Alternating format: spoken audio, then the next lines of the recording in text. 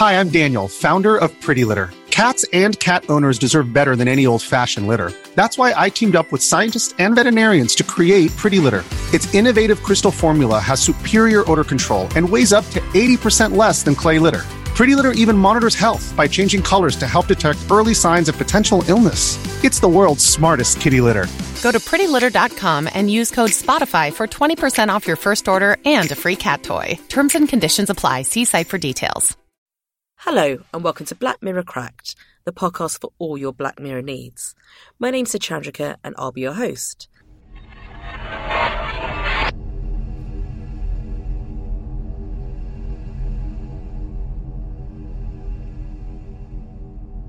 Today we've got a guest Skyping in all the way from LA. She's in the episode USS Callister and she plays both the receptionist and a blue-skinned alien on board the ship. Her name's Milanka Brooks, and let's see what she has to say. The first glimpse of that spaceship, what did that feel like? Toby's first request with his iPhone video out was that I say some lines like shields at 54%. So shields at 54% on set. Even though I wasn't fully in costume, he just needed that just to feel like the world had begun. Well, when I first got the script, it was actually 2 scenes for my audition. And my audition was a self-tape, so I filmed it just in my apartment in London. And the 2 scenes didn't really give anything away. It was actually the first 2 scenes. So the very first scene set in the 1960s with all the funky outfits and hair and everything. And the second scene where we go into Callister Inc., and Daly sort of comes out more as his real life self from the lift, and that sort of interaction that I have with him there. So nothing was really given away at that point. So when the script then came through, I was sort of really obviously intrigued because, first of all, we had a lot of comedy in our script, certainly in the 2 scenes that I started with. So my sort of hopes were already that the episode was going to have elements of comedy in it. And then I sort of, once I got the script, read the first page and it says, Elena Talaska, the glamorous head of security of the USS Callister and also a bald blue alien. So this wasn't something that was actually mentioned in my audition script. So I had no idea that I was blue, an alien or bald. So as soon as I sort of read that, I thought, right, long days. I'm going to be first in, last out every day. Not that that's a bad thing, but I suddenly just went, wow, this character has just taken on a whole new form. But the script itself is just, it was wonderful because it came in at sort of 90 odd pages when the sort of first edit, just before we went into filming. And, like I said, with the little snippets of comedy sort of interlaced between what people expect from Black Mirror, which is, the very dark sort of images and the quite sort of tyrannous characters that can flow throughout. I just thought the script was really exciting because the momentum just sort of kept building throughout. And it's also sort of interjecting between real life Callister Inc. and then back to sort of Space Fleet Mod was just a really interesting dynamic throughout the script. So it sort of blew me away a little bit. And I'd already seen Shut Up and Dance, which William Bridges co-wrote with Charlie. I forget which season that was. I think it was season 3. So I already knew that the script was going to sort of come in at a pace and very strong, and it absolutely sort of lived up to that. So yeah, I mean, I think even when you watch it, the first 5 minutes, which on paper was the first sort of 7 pages, I think, is so sort of powerful that, you kind of know that you're set up for what's going to be quite an exciting story. Yeah, I think it's really clever having the 4th season open with this very retro look. It looks unlike Black Mirror and you don't know what to expect when you go into it. I spoke to someone else who's in season 4, that Gina Bramhill plays the voice of Coach in Hang the DJ, and I said, which other episode would you be in? Which other female role would you take on maybe? Because there's some great lead roles. And she said something from USS Callister because you get 2 for the price of 1. Did it feel like that for you in terms of playing the character? Yeah, it was. I mean, I think, I mean, the sort of the role that is, the most wonderful role in the whole episode, of course, Jesse's role as Captain Daly is quite magnificent, and the way in which he performs it is wonderful. But Kristen Milioti brings such depth to Nanette Cole that, to be honest, once we were all on set, it was just, we all became very close very quick. And as a crew, we sort of ended up doing a lot of things together, both on set and off. So when we sort of flipped from Callister back into Callister Inc., it was just nice because the story sort of, the storytelling was already there because the writing is so strong. And as actors, we just had a chance to continue playing with each other on set in the way that we did. Callister, the USS Callister scenes took sort of the most part to film, so that was a good 3 weeks. And then we sort of flipped into the J.J. Abrams spaceship, which was quite incredible because I'm sure, anyone having seen Callister will have seen that the production design is just, out of this world on this episode. And so, coming from the first day where we, all had the honor of turning up to this wonderful spaceship that was built actually in London, sadly, not in some exotic location or in space, for anyone who's wondering. We then snapped straight into this, again, sort of very sort of sleek and sort of greyish set, which is where we then end up when we sort of break through the wormhole. So everything was given to us in the sense of it was quite easy to adapt ourselves as our characters into the world that we were then in because of the extravagance by which they sort of created these sets. Also, Callister Inc. is another perfect example. I'm on reception and sort of, flipping away on my iPhone on this. Actually, what ended up being in the actual final cut was I'm looking at the Hang the DJ app. So I'm actually looking at the dating app whilst I'm at reception. But I think that was something that they decided later on. But in terms of characters, again, we were just sort of given everything that we needed because of everything that went into it, which included the costume, the production design, the makeup. It was all sort of done for us. But any chance to play two characters in something, yes, I'd take it every time. With them, so was it like blue body paint, or what was that stuff that you had to put on as? It was like a spray, like a body spray that went on. I was in the makeup chair at 5:30 every morning, and we'd start with the prosthetics, which were sort of all molded to my face after having done a big sort of head cast. And then we went into the spray painting, which was several different colours put together and all very sort of masterfully done by our head of makeup, Tanya Lodge. My hands were then spray painted blue, so it meant that I couldn't drink anything because in case it ran down my face, the blue would smudge. So I was drinking coffee through straws, and I'd eat nuts with a spoon. So it was quite a process, but the tights, my legs were tight. So, I did sort of have some maneuverability, but for the most part, it was a little bit testing because everything sort of had to be done for me. And I had to make sure that the blue did not sort of get on anybody or get on the set or anything like that, which sometimes was quite challenging. And especially for the kiss with Jesse, that came at a time in the day when essentially there was nothing else left to film because we just didn't really know how much blue was going to end up on him and how long it would take to get it off and how long it would take to redo me and all this sort of stuff. So it was definitely a process, but I absolutely loved every moment of it. I mean, when the blue came off, I wasn't quite sure who I was anymore, to be honest. I didn't see daylight for those 3 weeks. In the evenings, I'd go for a steam room just to get the blue off. And I'd always shock any guests of this hotel that I was in who were in the steam room at the same time because there'd be this sort of trickle of green that would come behind my ears and sort of run down me. So I think, I think probably everybody else was happy that the blue stopped, but I was actually quite happy. I could have continued for a long, long time. And also, once the blue's off, you can't demand people spoon you nuts anymore, so...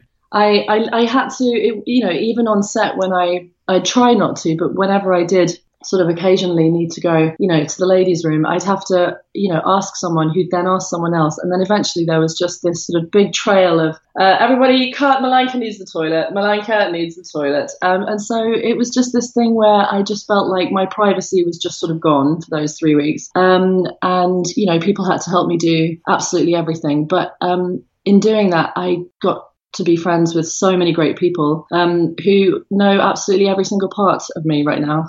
So the shooting schedule almost hinges a lot on you when you're in the scene, because is she blue or not? And because you play both. Well, this is it. For the first 2 weeks, I was in every shot. Every scene anyway. Me, myself, Jimmy, and Paul and Ozzy, who play Nate Packer and Kabir Dudani. We, all four of us, were in every single scene. Michaela wasn't in for some days because, as the Arachnojax, it means that she has some time off. And Kristen, her character doesn't get introduced for a little bit, and then at other times she's on Skellane 4, or the planet with daily. So, but the four of us were pretty much always, in fact, we were always on the ship. So it did mean, I was fine. I was sort of up at 4:15 every morning and just ready to go. But it did mean that, in terms of the scheduling, it must have been really, really hard for Andy, our first, who's brilliant, because they had to sort of essentially try and do a couple of shots before I got on set, and then they could do the wide shot once I was on. But I didn't get onto set until 9 o'clock because, to be fair, none of the makeup team nor myself wanted to get into makeup at 4:30 in the morning to finish by 8 for the shoot time, for the start of the day. So we started at 5:30 and we finished at 9. So there was this hour that people just sort of had to, fill. So that, everyone just did such a wonderful job. Considering it was television, I know that when you look at, the Star Wars, the J.J. Abrams, Star Treks and things like that, of course there are huge budgets and there's always going to be time constraints, but there's a little bit more, I think, freedom to do things on a film set, whereas in television you sort of have to keep moving because you don't have months to make it. You have like 4 weeks to make it. So it just meant that everybody, from the crew down to the runners, across to, especially first AD, director, Charlie and Annabelle, of course, and the actors, everyone just had to be at the top of their game and switched on and ready to go at all times for that sort of concentrated period of time. And I feel like the effect of that somehow has meant that it does have quite a filmic sort of feel to it, which is really wonderful to see. Even Charlie Brooker, when I interviewed him, he said he took his kids to the set and they were like, my God, Dad has got a spaceship. He's so nice. He insisted on not being hugged. So I went out of my way every time he came on set to go and give him a big hug, despite my blue. So I sort of always tried to keep him on his toes when he was on set. And actually that day when he brought his kids in, I felt terrible because a lot of the crew did often bring their kids in and they'd sort of come on set and they'd be like, wow, this is like this really amazing spaceship, and they'd start sort of playing with all the buttons that, even as Michaela says, her character, they don't actually do anything, but they're all sort of there looking great and there's lights and this and that. And then they sort of look at me and sort of run off in between their parents and just sort of not know what on earth was in front of them. So I tended not to speak to Charlie's kids or anyone else's kids too much, just for fear that that might actually put them off ever approaching anyone ever again in life. So after the read-through that we had, Charlie then sort of added new bits of text for us all, new bits of dialogue. And I think having sort of gone quite far in the direction of her dry-witted humour in the read-through, Charlie then sort of started integrating some new lines in there which sort of added to that. So, I'm not saying that by any means I'm responsible for any of my lines, but I think it's that collaboration between a character and the way in which someone plays the character working, and then also the writer, in this case Charlie, then sort of going, actually, that's good, I like that, this, then we can add this and this and this. So I found that there was more and more scope as we went on to sort of really play around with that. And actually, I think, it fits that Elena, the receptionist, is also quite, dry-witted and sort of nonchalant and not really bothered. I think that feeds in certainly very well. And that's obviously all Charlie's writing with, the dynamic that is that we all sort of, either in the real world, we're not bothered by Daly, or, on the ship where we detest him, and we're sort of completely sort of disinterested in anything that he says. So I think in that respect, the dry-witted humor, it's all Charlie's ideas. It's just that I managed to incorporate that with my Eastern European wit. He said that it sounds like Charlie came on the set quite a bit and tried to not get hugged. But what kind of input did he have? He often came on set, but we wouldn't often see him. Annabelle was there. Our episode filmed second in order, so there was still 3, 4, 5, and 6 to do. So naturally, Charlie was incredibly busy for the majority of the time that we were filming in writing the next episodes. But Annabelle was there pretty much the whole time, so we'd see her quite a lot, but she'd often be sort of hidden behind some screen somewhere off, sort of in the main stage area, but behind our set. So when Charlie did come in, it was just lovely to see. It's always nice to see them together. I think it doesn't really make sense to see Annabelle without Charlie or Charlie without Annabelle. So it was just always a real pleasure to have them both on set. And, Charlie and Annabelle were very, very aware of everything that was happening in the developmental process, all the pre-production, certainly during production, and they were incredibly involved in post-production as well, because I'm sure every episode for Charlie is his baby. But I think given that Callister, sort of with its comedic sort of undertones and also the fact that, this dystopian future that we always talk about and we understand Black Mirrors to be, is slightly kind of challenged and sort of flips our understanding of what Black Mirror is, because it's set in space. So I think all eyes were on Callister to make sure that the tone was right. But Charlie outside of work is just brilliant. They both are. We managed to all have a few dinners together because of the American cast being in London, which is, it was quite a rare thing. And they were all so happy to be in London, and especially to be a part of Black Mirror. I didn't even realize Black Mirror was like so big in America until they came over, and they were just sort of losing it. They were like, oh my God, you guys, we're doing Black Mirror. I was like, okay, obviously that's a good thing in America. And so, we all hung out quite a lot, and I got to know Charlie quite well. We always talked about everything other than Black Mirror, our love of, documentaries and, silly anecdotes and stuff like that. So, as you say, I think Charlie Brooker, when you meet him, is a very different person to this sort of powerhouse force that we know him to be. What's Annabelle's involvement then? Like, what kind of does she add to the process, and what are her strengths, I suppose? Well, I think, like I said, there would be no, I mean, in the world of Black Mirror, this is not beyond this, but there would be no sort of Charlie if there wasn't an Annabelle, and there would be no Annabelle if there wasn't Charlie. So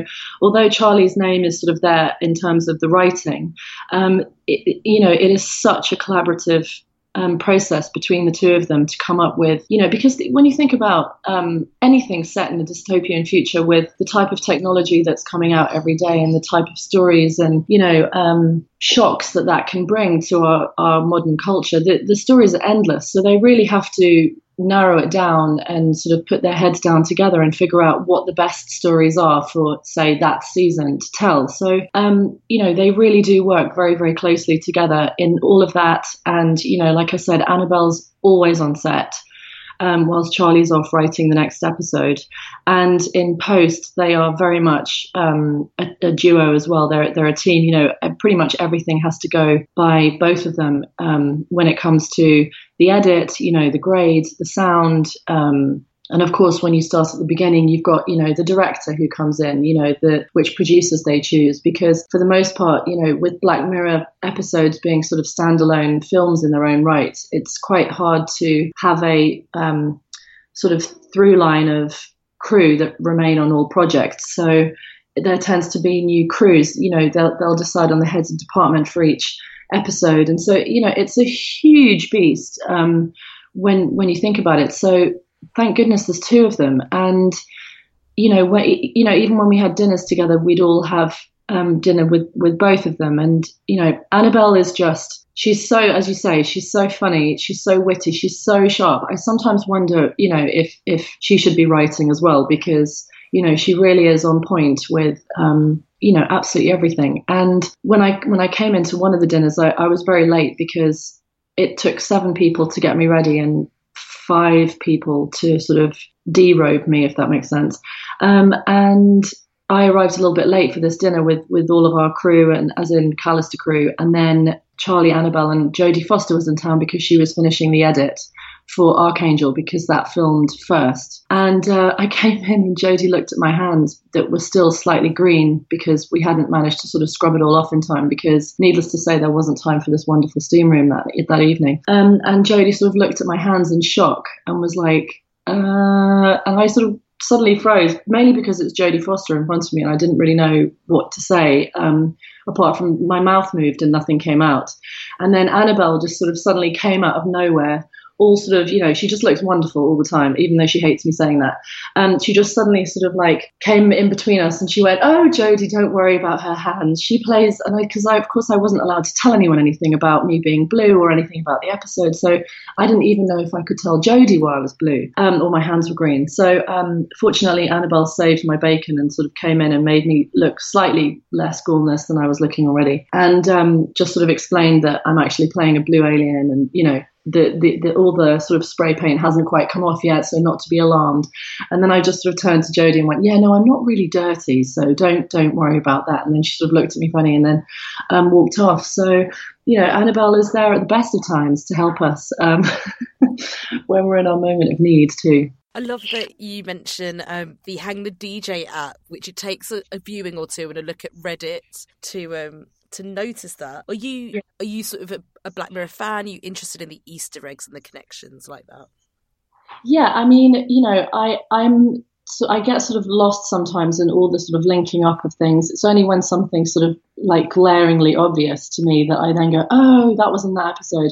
And actually, I'd already seen Callister like a week or so before it came out on Netflix, and I did not spot it. And I don't even think our director spotted it. You know, I can't speak for Toby, but I don't think he did. So there were just sort of interesting things that you discover, but it was only through reading about them that I actually found out. So I think that's for the sort of super fans that really kind of know what exactly to look out for, and that perhaps maybe I could blame my eyesight, but I don't think that's sort of fair. I think I'm just not quite as on it as some other people. I think it takes a good people of Reddit to point the stuff out. I wouldn't be able to do that episode without them. In terms of there's kind of like 3 great female characters in USS Callister, and there are great strong female leads across the season, but you've got like 3 in the episode. What do you think of that, especially in a time of hashtags like Me Too and Time's Out? That's kind of a step forward, I guess. Yeah, absolutely. I think, you know, if you look at pretty much every episode of season 4, there's a strong female lead in every single one.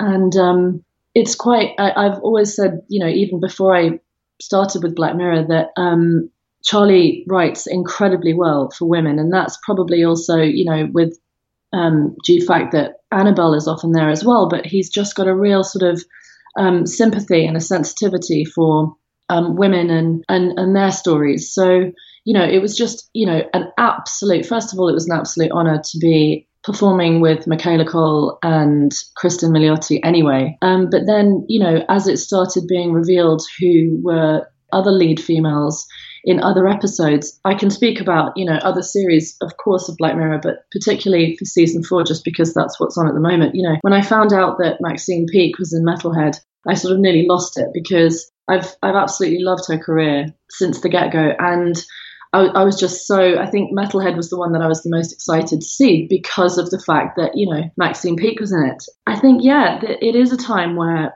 you know, there are so many like female stories to be told from a female perspective. And I think regardless of Charlie being a man, I think he, like I said, he does really understand the sort of plight of women very, very well. That's clearly shown in San Junipero and, you know, many other stories. But I think that, you know, the list is endless. You've got Andrea Riseborough in Crocodile. What an incredible performance again, you know. So it's an honor to be a part of something that, we're in a process of change.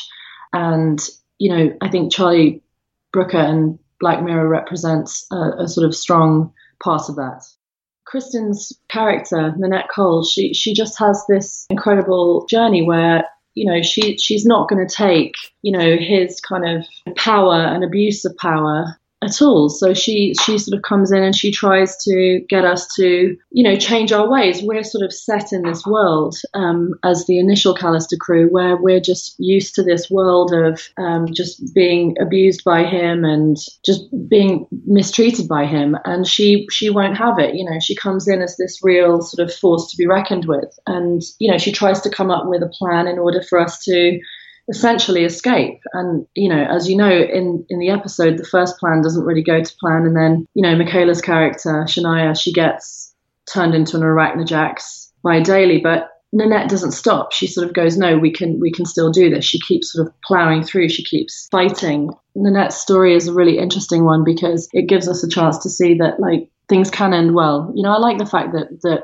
Callister ends on a sort of high, and you wonder, what will happen to the Callister crew in the cloud with infinity, in front of them. So it definitely does give a positive outlook, as opposed to some of the other episodes that, certainly in terms of storytelling, aren't able to end on such a high. Daly has been abusing his staff. He's been doing it in a fictional world. We initially side with Daly, of course, as his, first character, but then, we start to learn about his true nature and how he abuses his position of power, which is ultimately something that is happening quite a lot at the moment, not just in any sort of specific fields, but across the board. And this is something that's coming up in, modern media. Can't speak for Charlie, but I don't think in his case he would necessarily have written the episode with, X story in mind or Y story in mind, So I think it's sort of up to us to decide sort of what we interpret this story to be.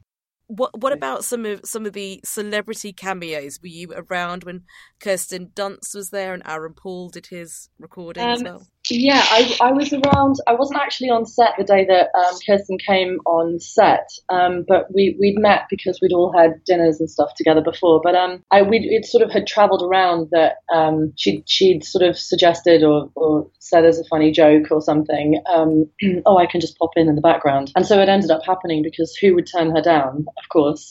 So she ended up, just popping in for this cameo. And I didn't know that Aaron Paul was going to be doing a voiceover at the end. That was something that we were all given as a surprise when we had our cast and crew and press screening the week before Black Mirror came out on Netflix. So that was just a little extra added bonus, to be honest. In between every single take, especially Michaela, we just sort of run straight over to the heaters and just sort of start turning around like a spit roast, basically, just trying to heat ourselves up because it was freezing. But being on the set was just incredible. And then I think I sort of touched on it earlier when we came back for the sort of last scene where we've got the lens flares and all the J.J. Abrams style set. That it was just incredible. They managed to turn it around pretty much overnight. I think it was overnight. And, obviously the shell of the set was the same, but every colour, every light, every kind of, everything had been thought about. And I wish there was sort of an outtakes version of our episode. Firstly, it's always fun to see the making of anything, but also just to see the detail at which the production design and the art directors had gone to make the monitors and all the buttons and everything just look so true to life. I've never been on a spaceship, to be fair, but it was just so sort of complex and so well thought out, and all the buttons actually pushed, and it was just really, really wonderful. And then when the screens would suddenly pop up and all these different, when Kristen has to find Scalane 4 and all these images pop up, it absolutely blew me away how they managed to do that. Even the pyrotechnics were brilliant. When we're sort of hitting all the asteroids and things like that, and we're being thrown from side to side, and then there's explosions and things. They had little thingies, whatever they are, planted in all of the lights and in all the little sort of cracks that you'd never see, that all exploded at the same time, and it was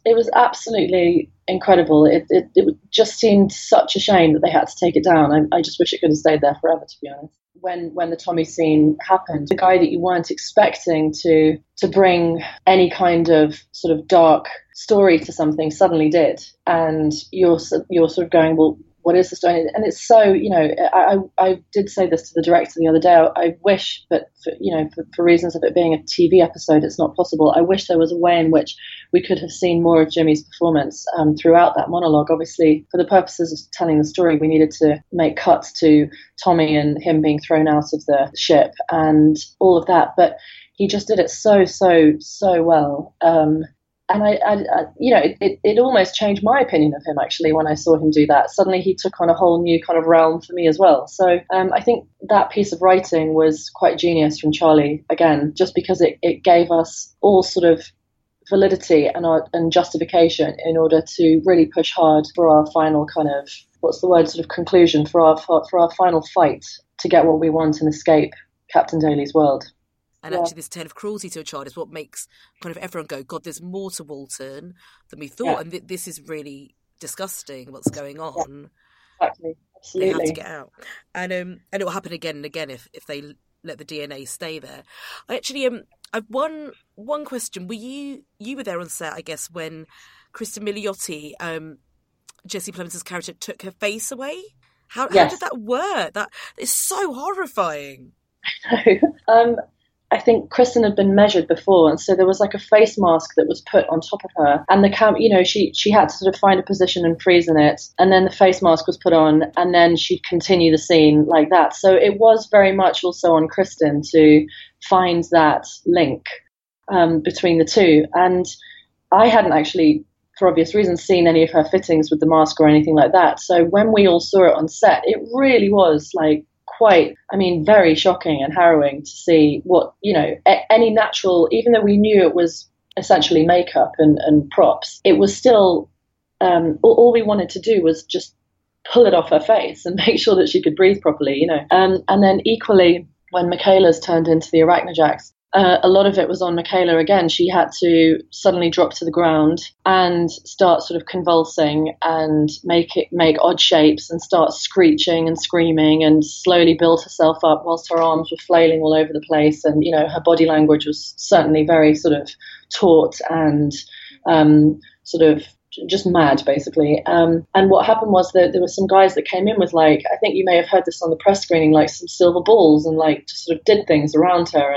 And then there was like this big white ball that came in, and from nothing they managed to create this Arachnojax around Michaela's like contorted movements. And then when you watch it on screen, all of a sudden you've got this CGI'd massive monster, and Kristen is quite clearly suffocating in her sort of no face. So it's absolutely overwhelming. There was no way I could have imagined when I was on set, having also not worked in, sci-fi and, prosthetics and CGI to this extent before. There was no way that I could have ever imagined that the outcome would be quite as spectacular as it was. I mean, I would absolutely love to work with everyone again, without a doubt. So, we'll leave that in the hands of the powers that be. And until then, just keep watching, season 5 of Black Mirror, whenever that comes out, which potentially I would imagine will be 2019. With Charlie Brooker having to cancel Screen Wipe and stuff, and just in speaking to people who've worked on Black Mirror, I'm really getting a sense of how big an undertaking this is for... it's pretty much Charlie and Annabelle at the helm of it. And then, they often use a couple of producers for each series or season. And that's, and there's a guy who's the head of production design who's been on it since the beginning. But apart from them, everyone else is like new for each project, or, coming back from a previous project or something else, So it's absolutely huge. Hundreds and hundreds of people are involved in the making of 6 standalone films each year.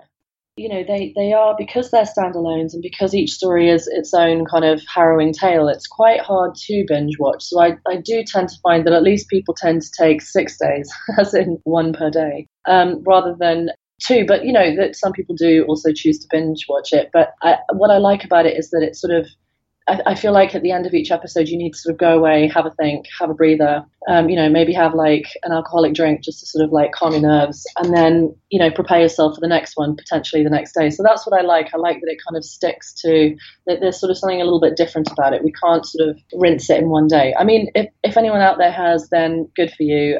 You should probably get a medal, because that's pretty gruesome. I could watch 2 a day, but I wouldn't have said I'd taken it in, and I think my co-host for season 4, Ryan, would say the same. So there's the watching to say you've watched it, and there's the watching to actually take it in, and that probably involves a second watching, and it's worth the fully taking it in. So I definitely did that with San Junipero. Like, I think the first time I watched it, I was like, okay, I get it. But then you kind of, because of all the intricacies that are written in, and also because of, the really clever, as I keep coming back to production design of the whole thing, you kind of, it is worthwhile going back a second time in order to kind of really sort of go through it with a little bit more of a fine-tooth comb and sort of appreciate the artistry behind it. Thanks so much to Milanka for Skyping in all the way from LA. If you'd like to tweet us, please do get in touch at Black Mirror, so that's C with 3 R's, or you can get me directly on @Sachandrika_C. And please do let us know what you thought of this episode. If you enjoyed this episode, please do rate, review, subscribe, click all the stars, tell all your friends about it, but don't put them in a fake spaceship and be cruel to them. So that's all from me this week. Speak to you soon. Goodbye.